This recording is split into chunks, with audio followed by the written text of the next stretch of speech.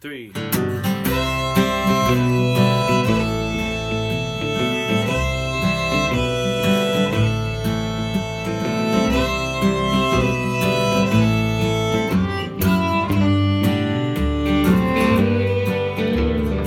Listening to the House of Mercy on the water's edge was a man who met the Savior, so the gospel said. Waiting there he was with the lepers and the lame, till an angel it was told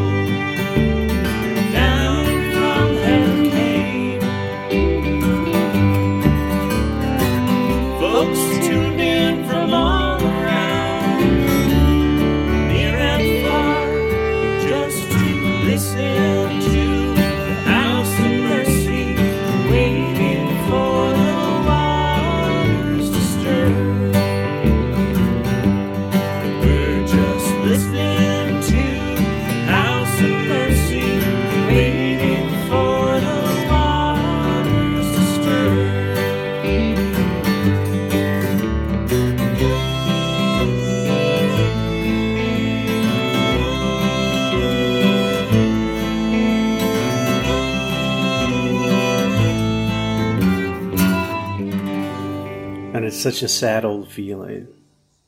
All the fields are soft and green, and it's memories that I'm stealing. But you're innocent when you dream. Hey, we miss you all. We miss seeing you in person, but welcome to the House of Mercy podcast. Hope you're listening to it in some beautiful place or in your kitchen, wherever you are. Welcome to the House of Mercy podcast. Yeah. Yeah, I'm in Ames, Iowa. It's beautiful. Are you? Yeah, huh. Is it a beautiful day there?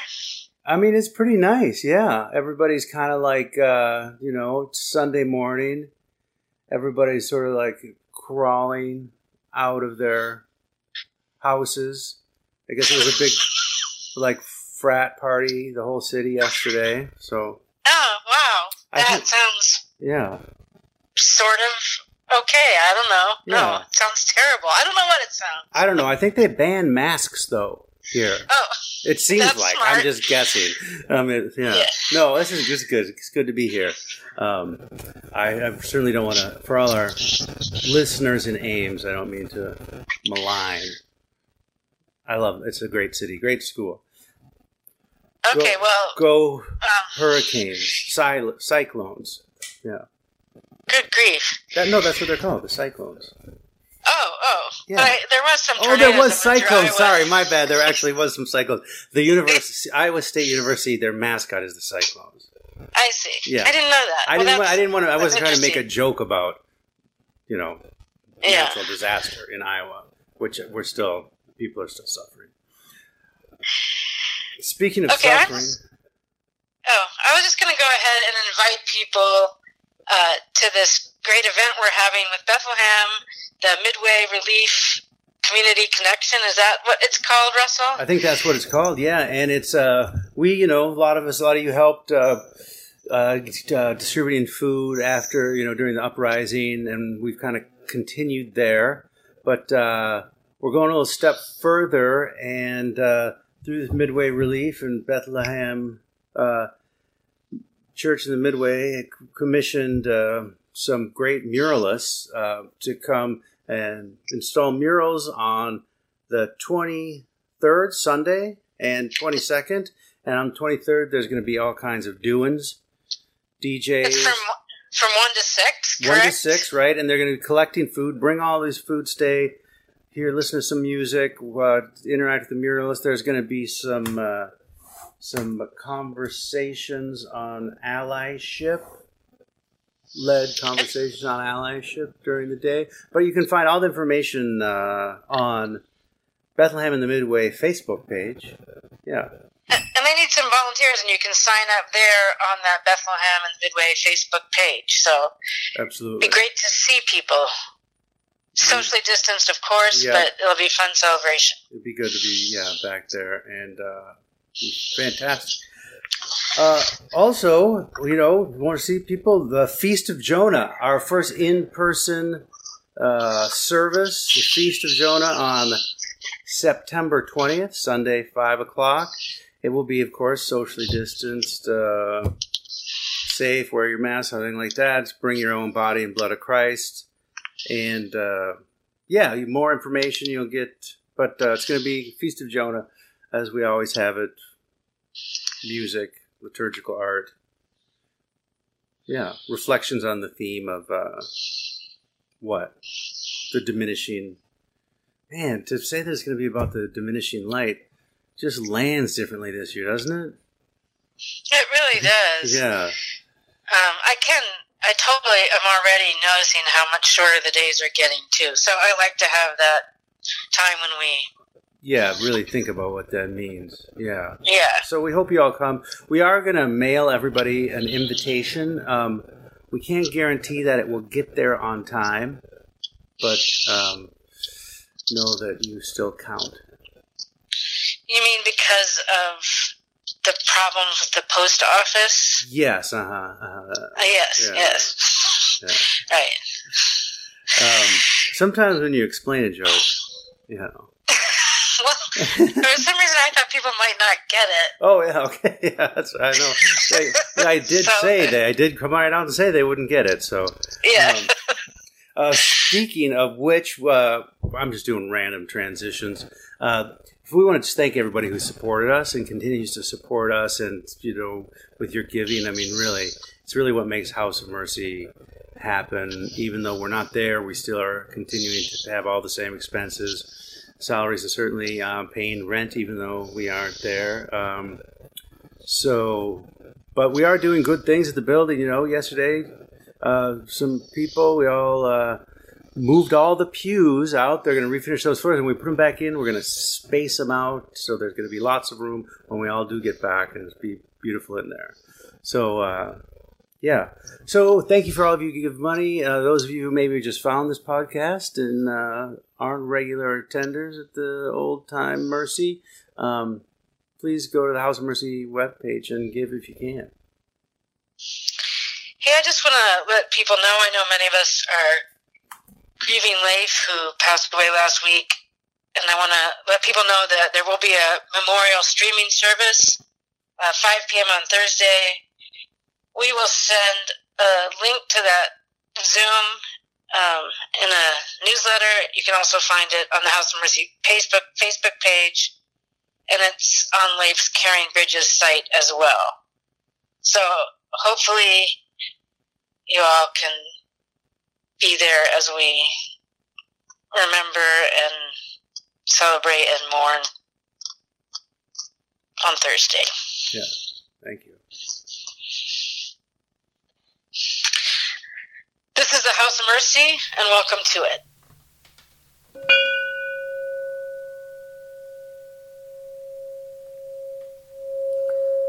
Please join me in the prayer of invocation. God of mercy, though we pray in separate places, though we can't hear each other wrestle and breathe in surrounding pews, though we might be walking or gardening in the kitchen or the car in different places and different times, give us some sense that we can rest even so in the knowledge that we are part of a loving community. Help us be for each other even when we can't see each other. We pray that your mercy will surround us now and lead us to mercy. Amen. May the peace of Christ be with you all. Please join with us in singing House of Mercy hymn number 20, Lord, Build Me a Cabin in Glory.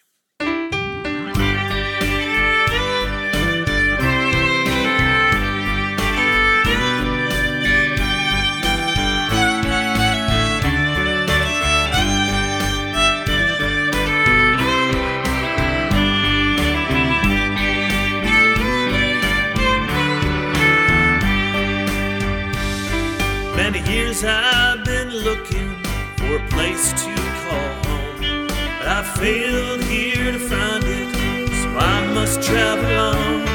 I don't care for fine mansions on earth's sinking sand. Lord, build me a cabin in the corner of glory land.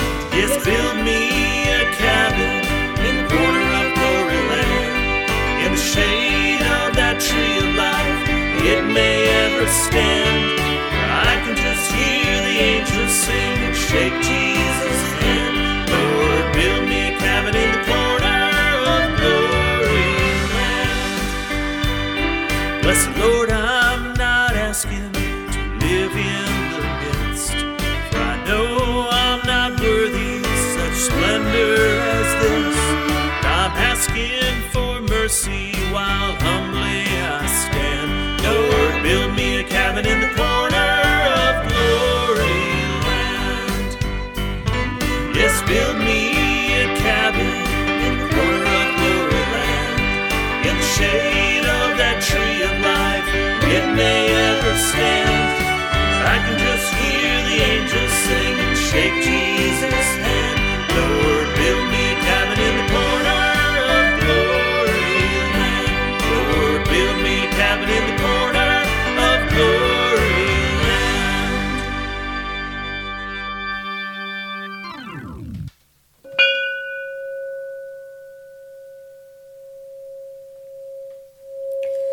I invite you to join me in the prayers of community.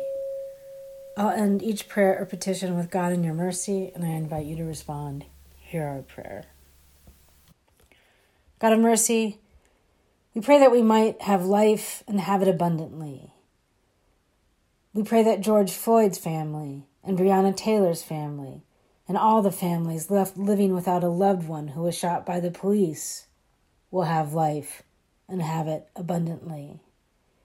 We pray that the Palestinians and the people of Beirut and Hong Kong, Iowa, and Belarus will have life and have it abundantly.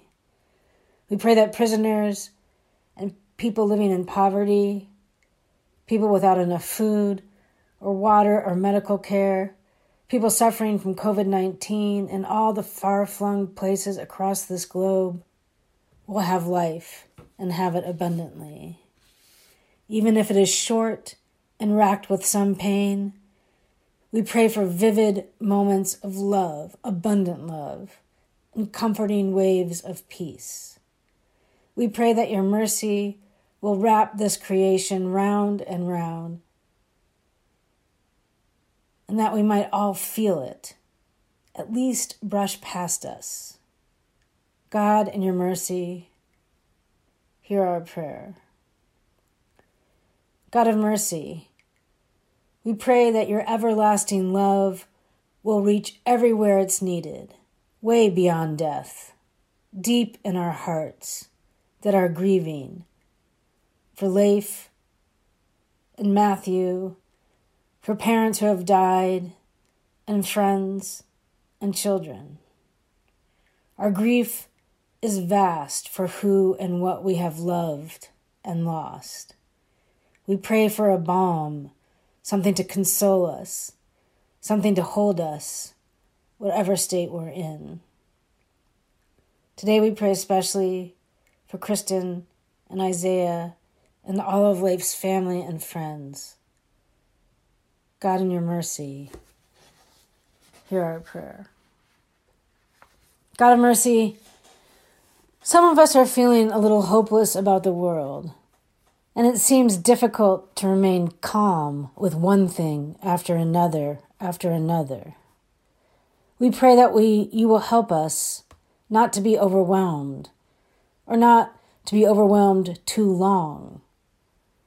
That we will be able to feel grateful for sun and light and love, find some mercy here and there. That we will be able to do what we need to do to be part of bringing goodness and justice into the world. Even though we are tired or depressed. Even though a global pandemic, raging fires, storms of violence and justice divisions are really getting to us. And if we are having a hard time finding the hope or energy, help us forgive ourselves as you forgive us. And may there be mercy. God, in your mercy, hear our prayers. Help us remember what we're grateful for and what we need to confess as we pause for silence.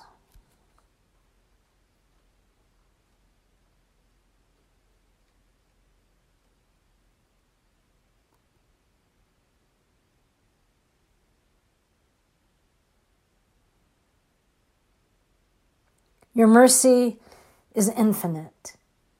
Your love more thorough than we can even imagine. Help us imagine, and thank you. Amen. Tonight's reading is from the Gospel of John, chapter 10, verses 1 through 19. Very truly I tell you, anyone who does not enter the sheepfold by the gate, but climbs in by another way, is a thief and a bandit. The one who enters by the gate is the shepherd of the sheep.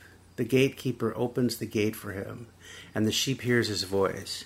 He calls his own sheep by name and leads them out. When he has brought out all his own, he goes ahead of them, and the sheep follow him because they know his voice. They will not follow a stranger, but they will run from him, because they do not know the voice of the strangers. Jesus used this figure of speech with them, but they did not understand what he was saying to them. So again he said to them, very truly I tell you, I am the gate for the sheep. All who came before me are thieves and bandits. But the sheep did not listen to them. I am the gate. Whoever enters by me will be saved, and will come in and go out and find pasture. The sheep comes only to steal and kill and destroy. I came that they may have life and have it abundantly. I am the good shepherd. The good shepherd lays down his life for the sheep. The hired hand, who is not the shepherd and does not own the sheep, sees the wolf coming and leaves the sheep and runs away. And the wolf snatches them and scatters them. The hired hand runs away because a hired hand does not care for the sheep. I am the good shepherd. I know my own, and my own know me. Just as the Father knows me, and I know the Father, and I lay down my life for the sheep. I have other sheep that do not belong to this fold. I must bring them also, and they will listen to my voice. So there will be one flock, one shepherd. For this reason the Father loves me, because I lay down my life in order to take it up again. No one takes it from me, but I lay it down of my own accord. I have power to lay it down, and I have power to take it up again. I have received this command from my Father. The word of the Lord. Thanks be to God. You want to hear something really weird? I had this dream. I wake up. I wake up in the dream. It's one of those.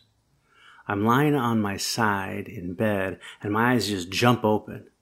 And I'm staring into another set of eyes, like 18 inches from mine. And I'm looking into these eyes, trying to get my bearings, to clear my head, to find some context. And I realize someone is stroking my hair. I blink and refocus. And I can see that I'm lying in bed with this woman. She's staring into my eyes and stroking my hair.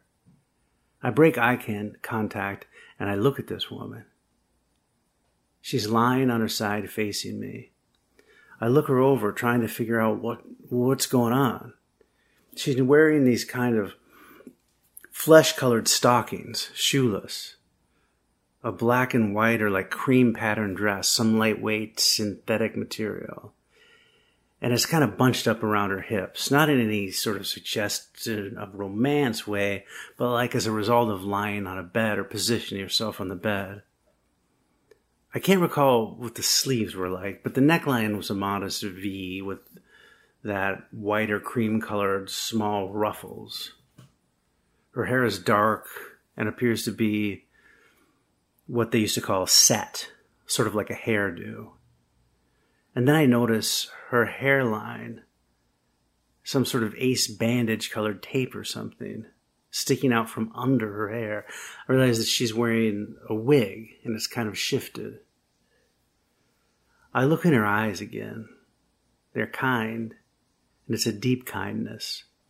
Her mouth is in the shape of a sort of smile, but it's hard to tell because they're lined, her lips sort of pinched, like she was a lifetime smoker, and her lipstick, like the rest of her makeup, is heavy and poorly applied. She appears to be about 85. Her smile broadens slightly. I sit up quick and look around. I'm not in my bed, in my bedroom. I'm in a ward, like one of those hospital wards you see in a movie, beds lined up on each wall, fluorescent lights flickering. I'm scanning the room in a panic. I can't really make out the other patients. I mean, they're there. There are other people moving around the ward, but they're out of focus, like in a dream. And then I know, like you do in a dream, this is a psych ward, an insane asylum. And I use those words with all apologies to those in the mental health profession, but this is not a modern inpatient psychiatric facility. This is a straight out horror movie insane asylum. I freak out and jump off the bed and start running. I see an elevator door at the end of the ward, and I'm running as fast as I can, but that dream molasses is slowing me down. I hear shouts and look back, and some nurses or orderlies are running after me, shouting something I can't make out. I get to the elevator, push the button. It's taking too long. I see the stairs. Then I basically go through every scary chase scene through a movie insane asylum cliche there is. Down the stairway, through a dark abandoned hallway, hiding behind some metal cart while the nefarious practitioners run past. You've seen it. I just want to tell you about this dream because the next day I remembered it so vividly. So I was kind of trying to figure it out. Like, does it mean anything? Then I remembered that Freud or Jung or Steve Norstead, my friend from 7th grade, said that every character in your dreams are all you. Everyone in your dreams are like a different part of you. So I thought, well, you want to know what I thought? I thought about this text for today because it had been so puzzling to me. It was really confusing to me, and I was not sure that I really understood what it meant. It's full of all these characters and mixed metaphors and statements that frankly didn't seem very true to me. Jesus says he is the shepherd that enters by the gate. He also says that he is the gate. Then he says he is the gatekeeper. And there is the thief and the bandit and the stranger. And they're all sheep, which I guess is who I am. Jesus says the sheep will recognize the voice of the shepherd. Jesus says we will recognize the voice of God speaking to us in the world. That God will be with us. Jesus says the sheep will run from the voice of a stranger. Jesus says we will run from the voice of the bandits in the world. Jesus says we will not listen to the thieves and the bandits. Jesus says the thief comes only to steal, kill, and destroy. Jesus says he comes that we might have life, real life, big life, that we will be fully alive. I say this is not true. I say there are people begging to hear the voice of God calling them to come through the gate to the pasture, but they don't. Maybe can't. I say I cannot hear Jesus' voice calling me, and that I have listened to the thieves and the bandits so many times, felt like I've been ripped off, that I was dying, being destroyed. How can Jesus say people will recognize his voice and only follow him? It doesn't seem true. There are so many people in so much pain who have been so deceived. How can Jesus say something that so clearly contradicts my experience? And that's where this dream analysis of Freud or Jung or Steve Norstead comes in. What if in this text, it's like that? It's not really Jesus, God, saying these things that don't make sense of my experience. But what if everyone in this text is me, a part of me? Then I think of the sheepfold. A sheepfold is a stone ring. The walls are about 3 or 4 feet high, and there's one opening where the gate is. That ring, that stone ring shape, that is my self, my psyche, maybe my unconscious self. And part of me is the thief, not entering the gate but climbing over the wall, which is self-deception. The thief's voice is the part of me that speaks to me, deceives me into thinking and doing things that rob me of that big life, that real life, that fully alive kind of life. And the thief's voice leads to a kind of walking dead life. And the bandit, the Greek word that is translated as bandit in the Gospels usually means a rebel, like a political rebel. So the bandit is the rebellious part of me. It's also a voice of self-deception that leads me away from being fully alive, leads me to thinking I need to rebel, to strike out, that is what it means to be alive. But it too leads to a less than fully alive living. And the stranger is the self-deceptive voice that tells me that it is not okay to be me, that there is an other me, a preferable me, that I should pursue. But for every one of these self-deceptive voices I have inside of me, I have a voice that knows what it means to be fully alive, that can lead me to live a big life, a real life, abundant life. For the thief, I have the voice of the shepherd that calls me to a kind of true self. For the bandit, I have the gate that calls me to safety. And for the stranger, I have the gatekeeper that both lets me out of the sheepfold to take appropriate risks in the world and to feed and to be fed in the pasture, and lets me back in the sheepfold where I can find rest and solace. So to live an abundant life, a fully alive life, all I have to do is listen to the true life-giving voices and don't believe the voices of self-deception I have within me. I have what I need within me to be fully alive. I just have to keep it in balance. See, when I understand this text this way, it's not Jesus, God, telling me that I will only recognize his voice and will not follow the voice of the stranger, the thief, or the bandit. It is just another part of me, a positive part of me that sometimes prevails and sometimes doesn't. This way I don't end up with a Jesus that is saying things that contradicts my experience. This way I don't end up with a God that is untrustworthy. See? So I'm crouched behind this metal cart in this dark hallway, and they've run past. I feel like I'm in the clear, so I jump up to run the other way, but I accidentally bump into the metal cart and knock a bunch of stuff off it, and it clangs to the hallway floor loudly. They stop and turn around, see me, and start running for me. I run, find a door unlocked, and I go through it. I'm back in the ward. I run to the bed where I woke up and fall on it, breathing hard. I look over next to me, and there she is, still lying there, looking into my eyes. She does not seem alarmed or worried about my absence or surprised to see me reappear.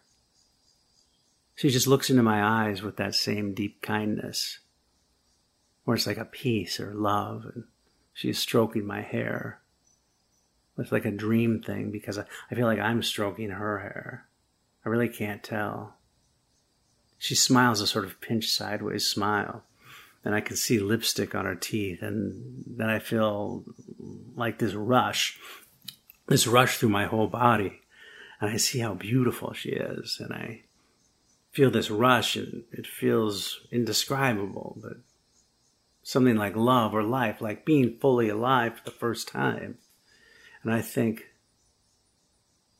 what if of all the voices I have inside of me, that there is a voice that comes from outside, beyond me, a voice that is not in rivalry with any other voice, does not compete with any other voice, because it is beyond me, comes to me, penetrates me, tells me that I am her own, tells me that I will not follow the voice of the stranger, the thief, or the bandit, but that I will follow her voice because I know it, recognize, been birthed by it. And even though I don't completely understand this to be true, I can trust it because it is love, full, big life, and she has just named me as her own.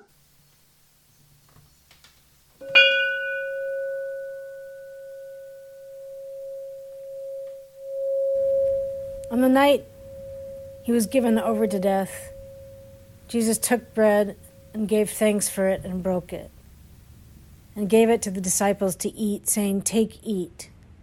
This is my body broken for you. Do this and remember me."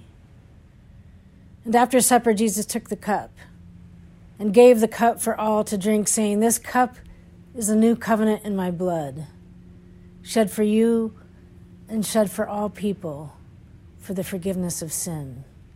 Do this and remember me." Please join with us in singing House of Mercy hymn number 6, Jesus Walking on the Water.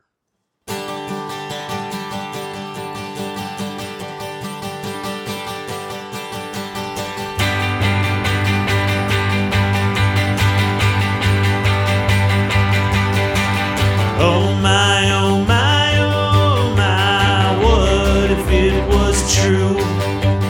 Oh my, oh my, oh my, tell me, is it true? Did he die upon that cross? Did he come back across? Jesus walking on the water, sweet Jesus walking in the sky. Sinking sand took my hand, raised me up, brought me up, I can hold my head high. Will I be true to my birth? Will I give him what I'm worth? Yes sir, yes sir, yes sir, I'll come when you call. Yes sir, yes sir, yes sir, Jesus my all and all. Jesus walking on the water, sweet Jesus walking in the sky. Sinking sand took my hand, raised me up, brought me up, I can hold my head high.